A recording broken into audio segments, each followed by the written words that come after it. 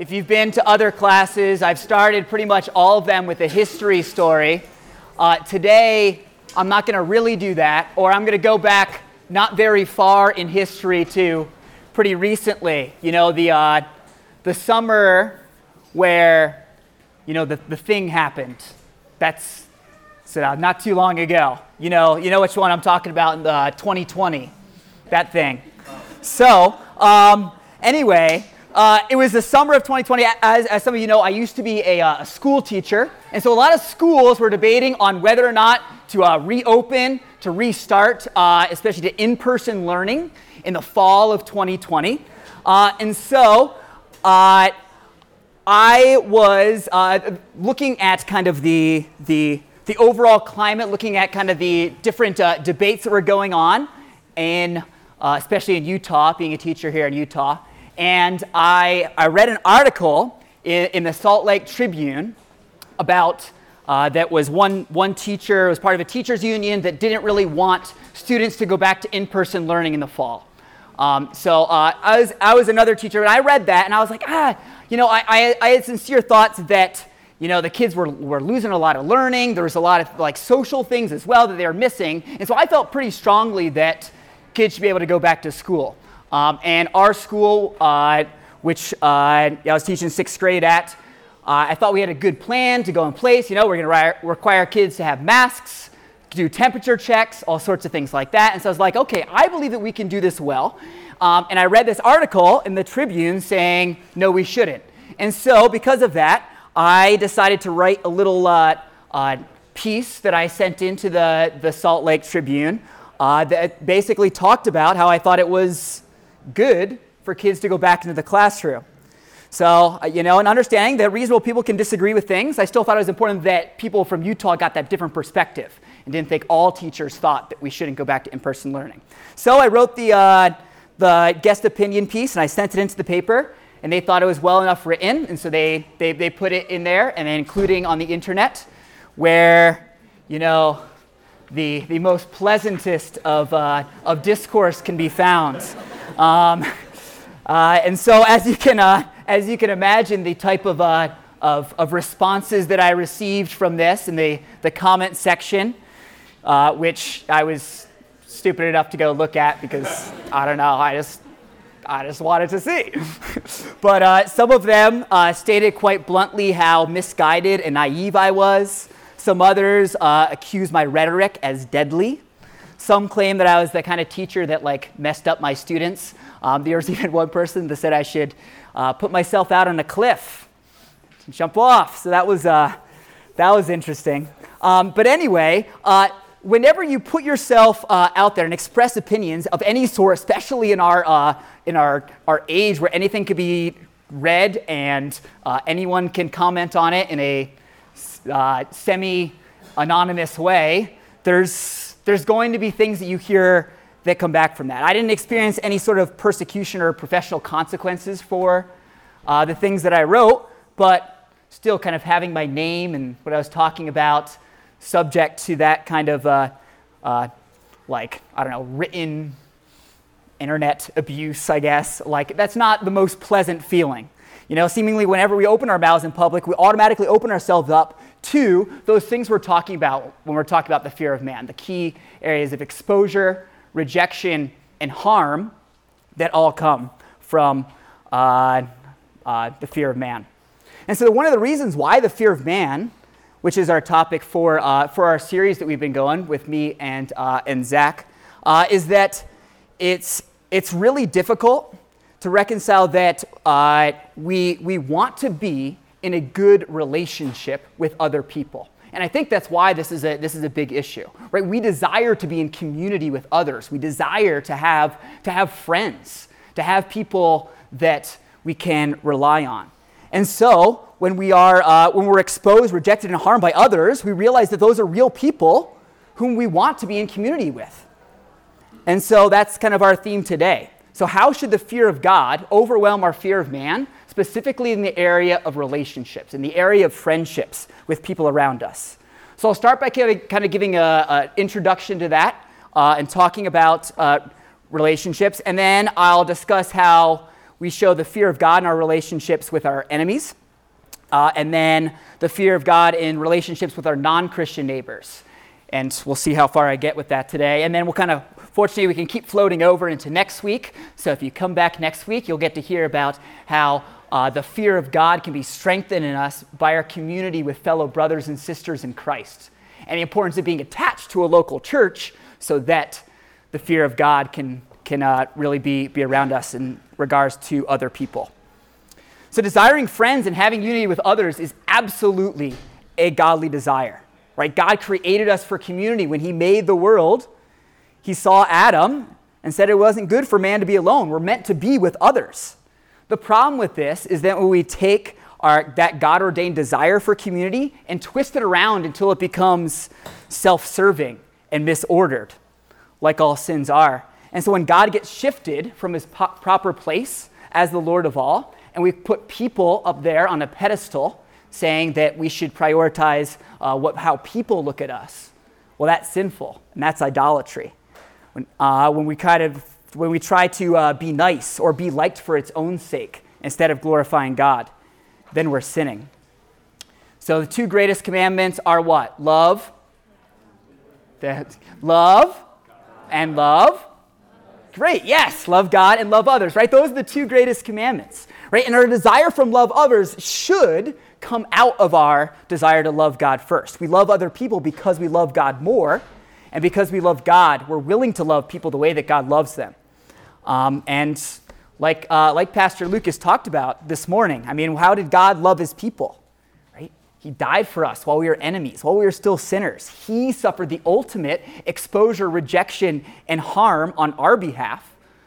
So naturally, we should have that motivation to do the same for other people, right?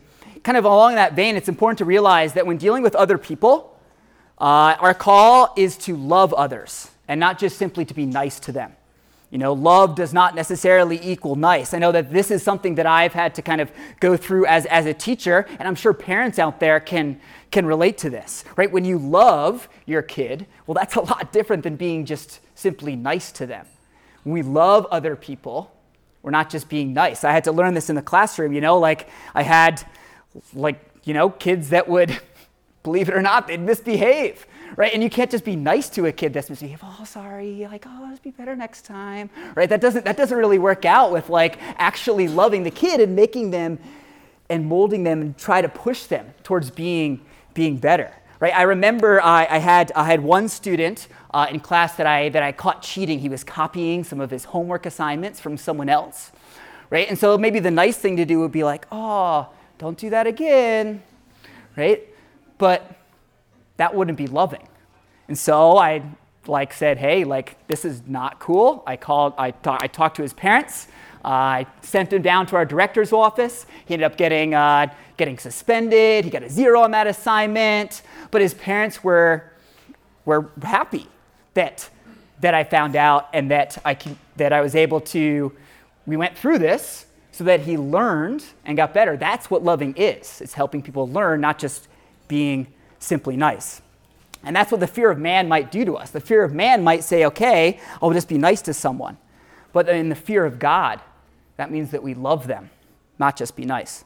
You see, love is about caring for each other's souls, not simply affirming what the other person thinks or feels about themselves. Love is doing what might be painful in the short run for the sake of what is good and better in the long run. Right? Did God give us the law so we can keep on sinning? No. Right? Did Christ come and die so we remain mired in our sin that's leading us to hell without him? No. Christ died so that all who believe in him can be saved and brought into that right relationship with him, that have changed hearts, that want to have love towards others. And that's love. Not simply saying, you be you, or you're special, just the way you are, or to quote Shakespeare, know thyself and to thine own self be true. That's a lot what the modern world wants to say, but that's not love. In his book, When People Are Big and God is Small, which we've referenced a few different times on this course by Ed Welsh, he's got some useful questions for us to think about this in the context of our relationships and actions towards other people. So first of all, he asks, what do you need? The first thing that usually pops into people's heads when we're talking about what we need, right? Maybe biological necessities. But when we actually think about what we need, maybe there's people in your life whose approval that you crave. Maybe you feel like you need their approval. And often what we feel like we need, that's what controls us, because that controls our actions. And that becomes our dominating principle, becomes kind of what it could be kind of replaces where God should be in our life with that, with them and pleasing them. And that's idolatry, as we've talked about. So what controls you? Or what do you put your trust in? Right? Do you put your trust, and you can think about this in your own context, is there someone in your life whose approval that you crave so much that you value what they think of you above what God thinks of you? So in regards to our relationships with others, the fear of man plays out differently depending on those different categories that we have. And so kind of these are the two major categories that we're breaking it up into, is first looking at the fear of man or relationships with non-Christians, so unbelievers, and then relationships with believers, because those are a big distinction there. And then I'm going to go on the sub-point of, when we're talking about non-believers today, we're going to look at how our relationships with people that we'd consider enemies or frenemies, as it might be at some points in time, as Pastor Lucas again talked about today. And then kind of looking at people that we wouldn't consider our enemies, but people that are around in our lives, whether at work, school, or just our geographic neighbors as well. Okay, and so loving your enemies is that radical thing that God wants from us when other moral systems say that it's going to be ridiculous. And so there's no really no other ethical system that has that biblical ethic, as our text says with our lesson today, right? There's no other ethical system that says not just love people that are good to you, or not just love and treat people well to get something from them, but to love people that are not going to be good to you, to love our enemies. And so Christians are just called to be different than every other ethical system. I remember in Chapman Elementary School in Connecticut, where I grew up and where I went to school as a little one, we had posters kind of up around in our school, and many of them, had this is the golden rule for Christianity, and this is the golden rule in Islam, and this is the golden rule for Buddhism, and kind of listed it out, kind of with the idea being oh look, all religions say the same thing of loving other people, and that's what we should do. Well, that's just not really true. You see, other religions want you to maybe treat others with respect, but it doesn't talk about what you should do to people that don't treat you well. Right? There's no expectation of treating the mean people with love. There's no expectation that if someone is persecuting you, you should pray for them. That's not the standard set up by all the religions out there. That's a purely Christian concept that in many cultures is considered weak and silly, because what Jesus says is radical. And so our passage today specifically talked about that, and Jesus also talked about that in the Sermon on the Mount in Matthew 5. And so I'll read that passage here. It says, Jesus said, this is Matthew 5, 43 to 48, "You have heard it was said, you shall love your neighbor and hate your enemy. But I say to you, love your enemies and pray for those who persecute you, so that you may be sons of your Father who is in heaven. So he makes his sun rise on the evil and on the good, and sends rain on the just and the unjust. For if you love those who love you, what reward do you have? Do not even the tax collectors do the same? And if you greet only your brothers, what more are you doing than others? Do not even the Gentiles do the same? You therefore must be perfect, as your heavenly Father is perfect." And that really is just kind of ridiculous. What he's saying is that everyone can treat others well if they treat us well. It doesn't make us any more special. Because others just kind of do the same. You see, God wants us to go beyond that, to love the people that are challenging to love. And we can even think about the context that Jesus is talking here, right? He's talking to a mixed group probably of Jews and Gentiles, but people that are all kind of suffering under the thumb of Rome during this time, right? Literally right down the street probably from where Jesus is giving the Sermon on the Mount or the Sermon on the Plain in Luke, there's Roman soldiers that are patrolling the area. Their enemies are right there. And for the context of a lot of these people, they can immediately think, oh, those are enemies? And that's who we're supposed to treat well? We're supposed to go and and sacrifice and turn the other cheek to those people.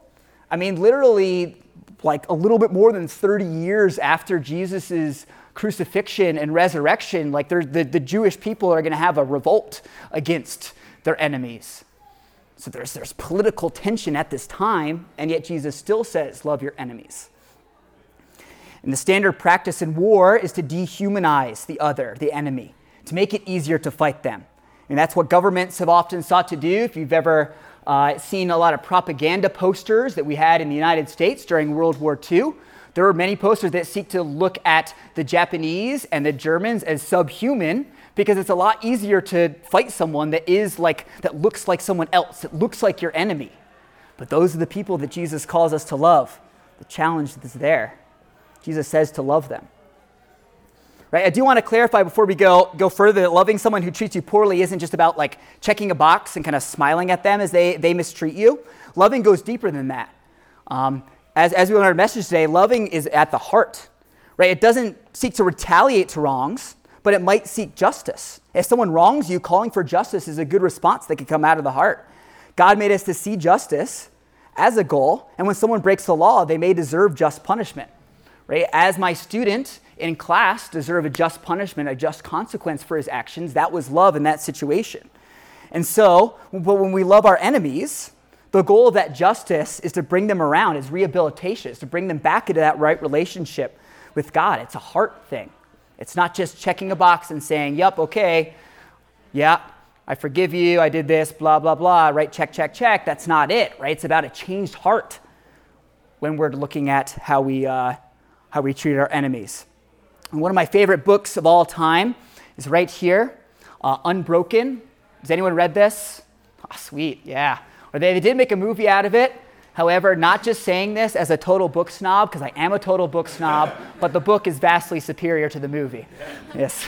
And I see people that have read it are like, yup, exactly, right? So read it. It's great. But in Unbroken, it's this really like crazy epic story. You see, I couldn't help, having a history story at least, right? Anyway, in the book Unbroken, it's a ridiculous story of this guy named Louis Zamperini. He was an Olympic runner. He met Hitler during the Olympics. Crazy thing. Anyway, he's an Olympic runner, and then eventually joins the U.S. military during World War II. Fights in the Pacific Theater there. He gets shot down in his plane over the Pacific. He spends 47 days aboard a raft in the middle of the ocean, drifting more than 2,000 miles through shark-infested waters. It's really one of the most, it's crazier than fiction kind of stories that you can find out there. But eventually he's captured by the Japanese, brought to a Japanese prison camp, and there because he was an Olympian, he was subject to extra abuse, especially from this guy who singled him out for this, named Mitsuhiro Watanabe. Because Watanabe saw Zamperini and was he looked for every single excuse that he had to go and punish Zamperini, and he did. Subjected him to pretty nasty stuff. Read the book if you want to hear all about that. But when eventually the camp was freed by the Allies coming in, and Louis got to go back to his family in California. And after years of alcoholism there and suffering from PTSD, Zamperini was converted during a Billy Graham evangelistic event. And so he became a Christian. And this brought him a completely new lens on life and changed the way that he looked at things. The change that Jesus brought inside of him led him to this crazy desire to return to Japan and to forgive his captors, including Watanabe, despite all of the things that he did to Zamperini. And so he wrote this letter to his torturer, to Watanabe, that said this: "To Mitsuhiro Watanabe, as a result of my prisoner of war experience under your unwarranted and unreasonable punishment, my post-war life has became a nightmare. It was not so much due to the pain and suffering as it was to the tension of stress and humiliation that caused me to hate with a vengeance. Under your discipline, my rights, not only as a prisoner of war, but also as a human being, were stripped from me. It was a struggle to maintain enough dignity and hope to live until the war's end. The post-war nightmares caused my life to crumble, but thanks to a confrontation with God through the evangelist Billy Graham, I committed my life to Christ. Love has replaced the hate I had for you. Christ said, forgive your enemies and pray for them. As you probably know, I returned to Japan in 1952 and was graciously allowed to address all the Japanese war criminals at Suguma prison. I asked them about you and was told that you probably had committed harikari, which was sad to hear. At that moment, like the others, I also forgave you, right? And now would hope that you would also become a Christian. I mean, that's an amazing thing.